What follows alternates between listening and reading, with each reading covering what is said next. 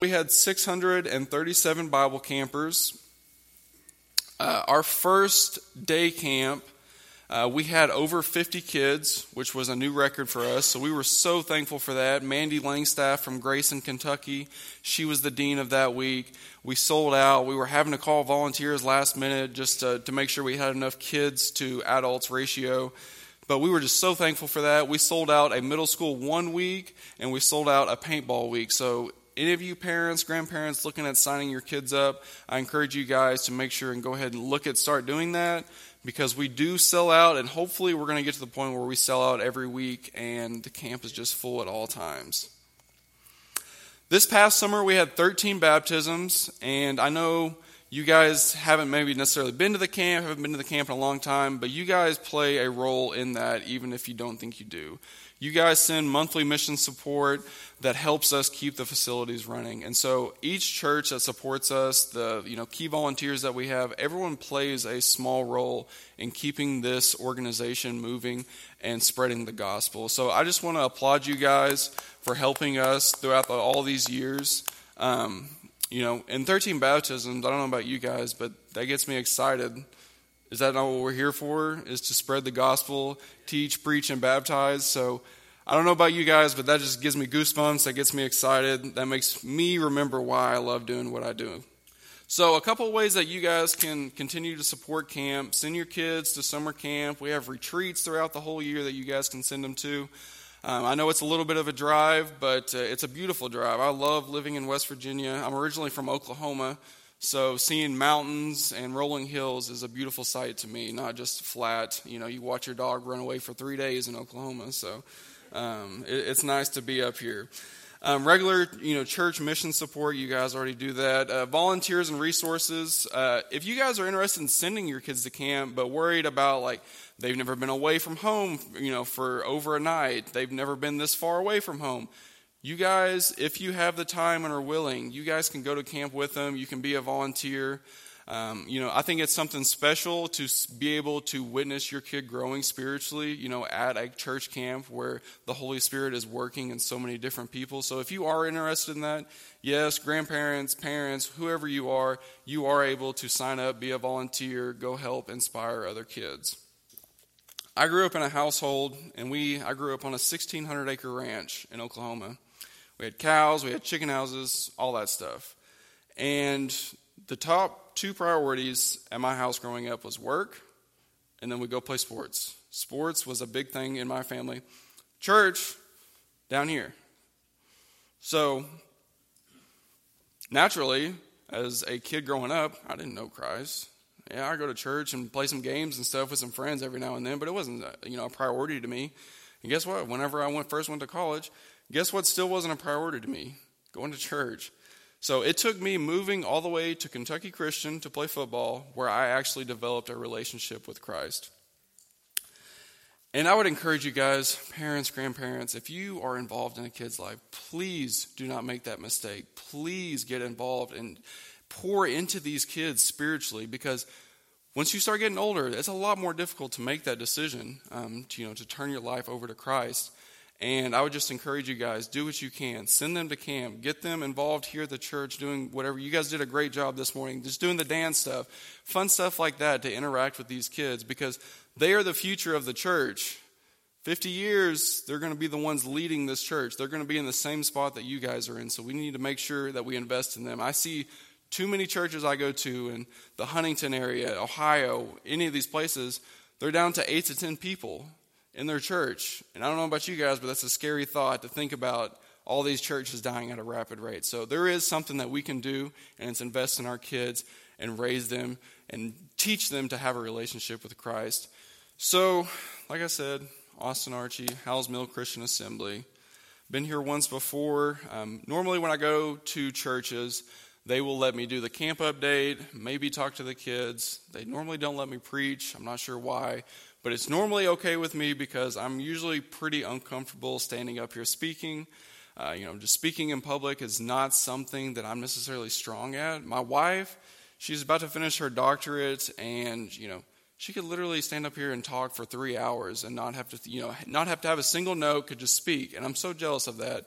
But I have yet to get to that point. And you may ask, like, well, how do you work at a church camp and not like public speaking? Well, me and Tim, we have a deal worked out where if he does a lot of the public speaking and a lot of the, announcements and stuff like that, I go clean toilets. I do the nasty work that he doesn't want to do.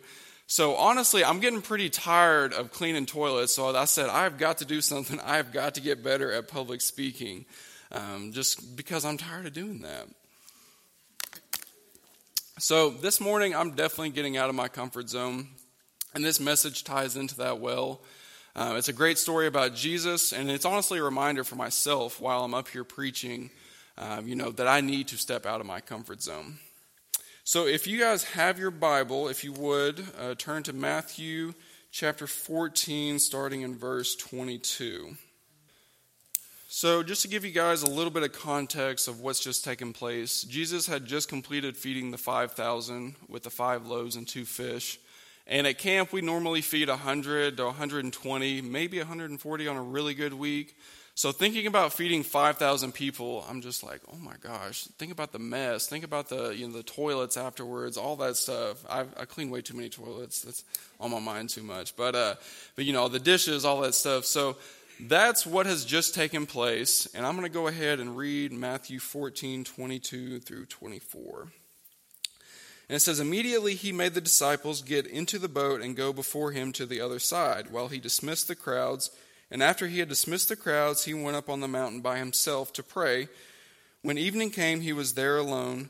But the boat by this time was a long way from land, beaten by the waves, for the wind was against them. So, real quick, anyone here ever had a bad experience on the water, in a boat, kayak, anything, swimming? Nobody? Just me? Man.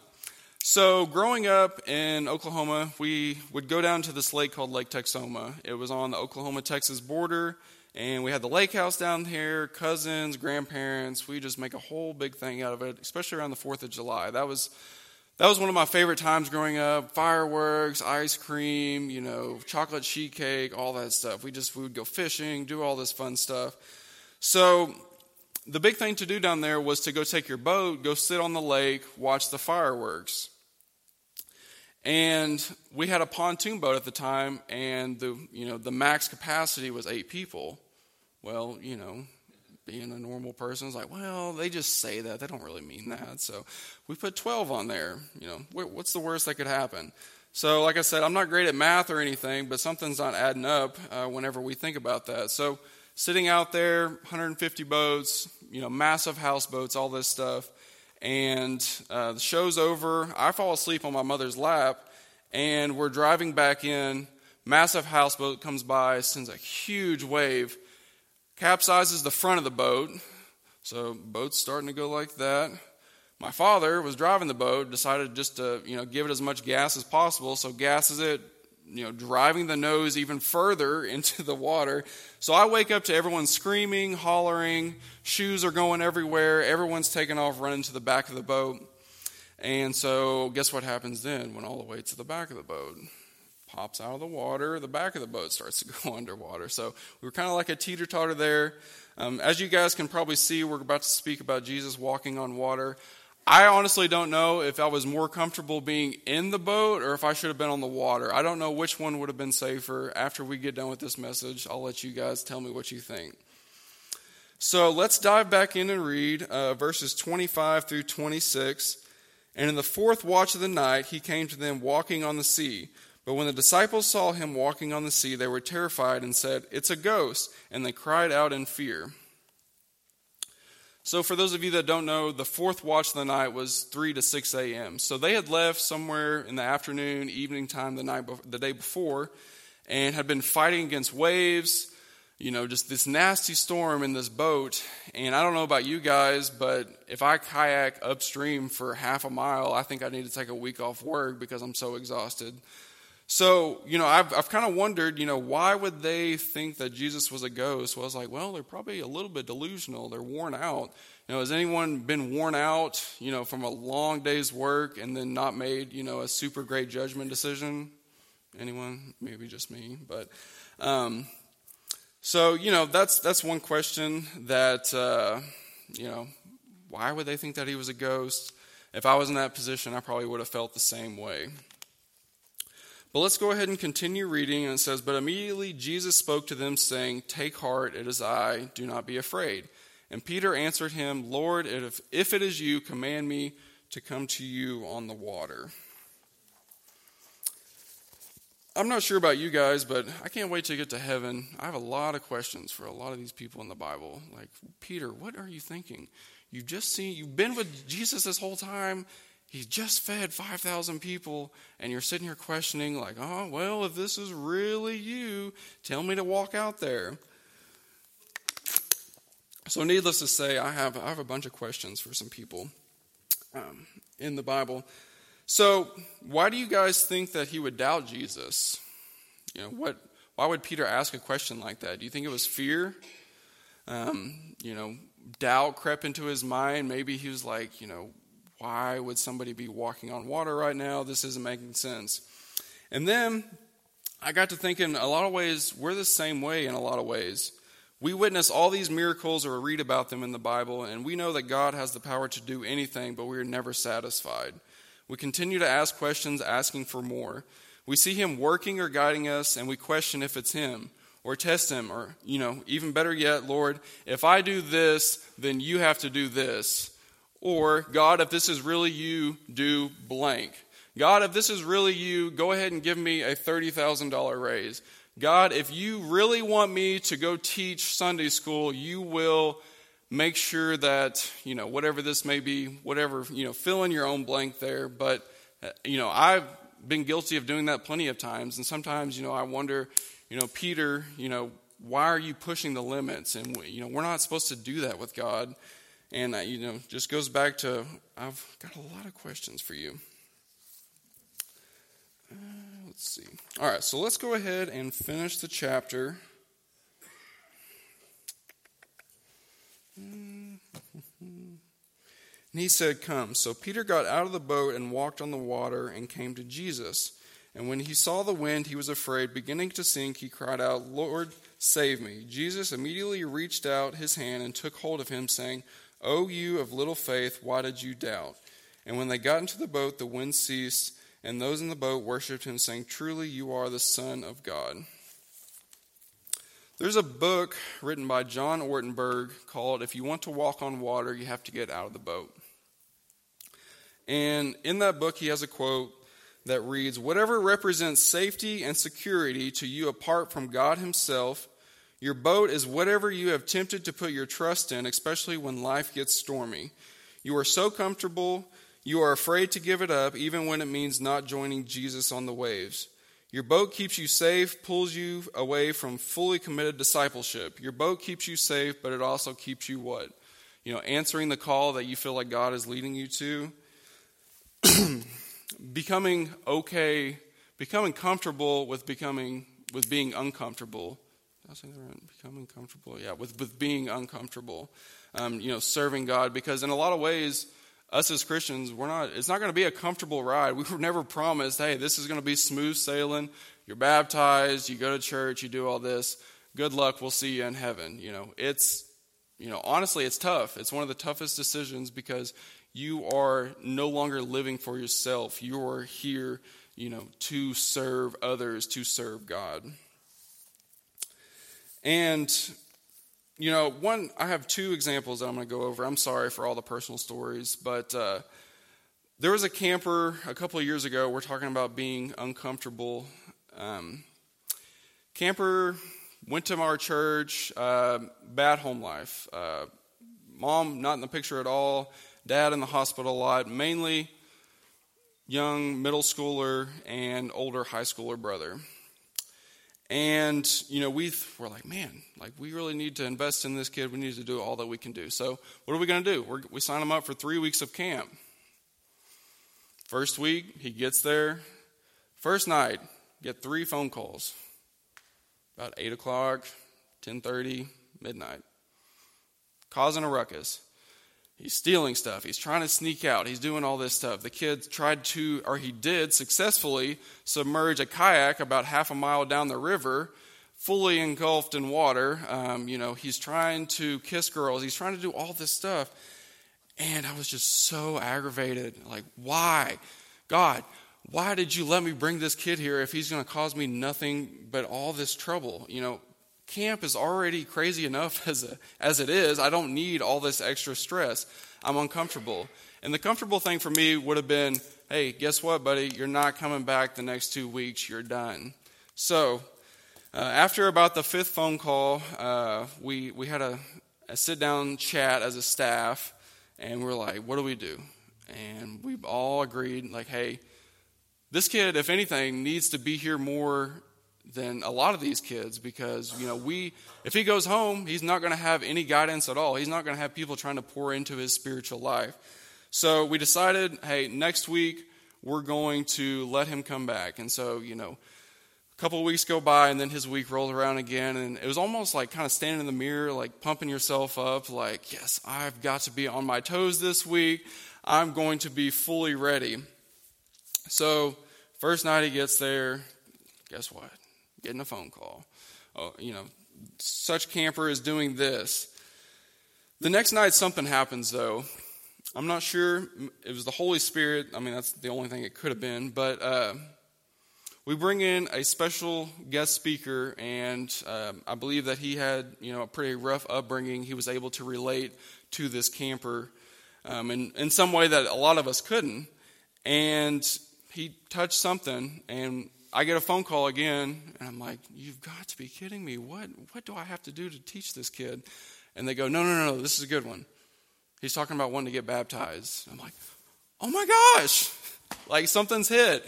That was just such an amazing thing. And then, me and my wife, we got talking about it, and it was like, I was this close to not letting this kid come back to camp. I was uncomfortable. I didn't, he was making my life difficult. I was losing sleep at night. I was having to get up in the middle of the night and go down to camp and help to handle a lot of these situations. And so that's kind of what I'm getting at here. We have to be okay with being uncomfortable when we're serving Christ. It's not going to be easy. We're going to have to get our hands dirty a lot of the times. There are going to be many times that God's going to call you to do something that is uncomfortable if you're truly seeking His will, kind of like we've been talking about. That's where true growth is going to take place. Let me tell you, Owen getting baptized. I'm sorry, you guys didn't hear that name. But him getting baptized, it did a lot for me. Trust me. Like, you don't think that my, faith in God, my spiritual growth was affected by seeing that young man, give his life to Christ? Now, was everything sunshine and rainbows the rest of that week? No, not at all. Still had a few issues, but I was just so glad that we did not give up on him and that the Holy Spirit was working in him.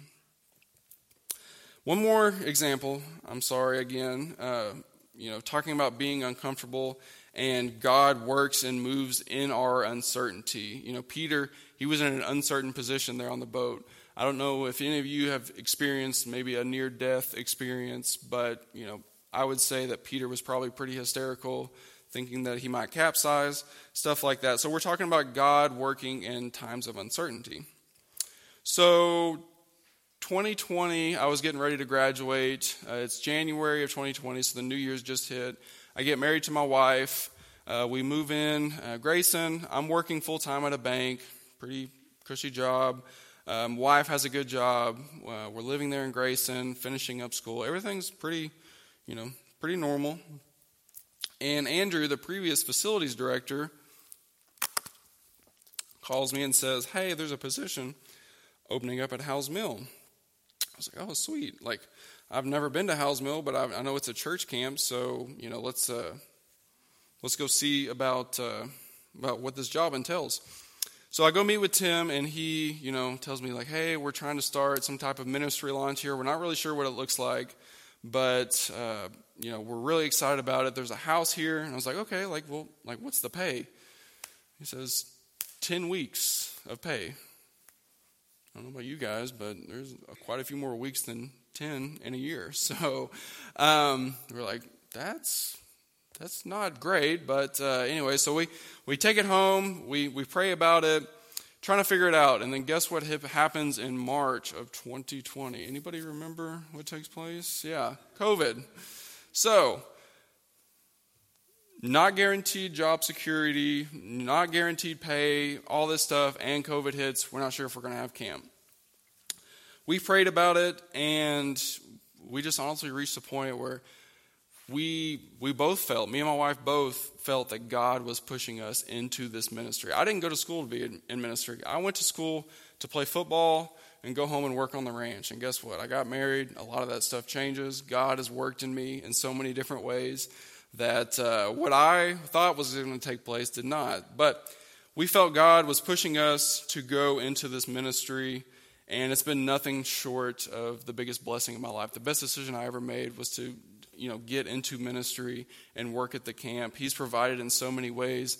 My faith has grown exponentially. It's just been the biggest blessing. But talking about, uncertainty and probably what Peter felt on the boat, step out of the boat and to have some faith is what me and my wife had to do.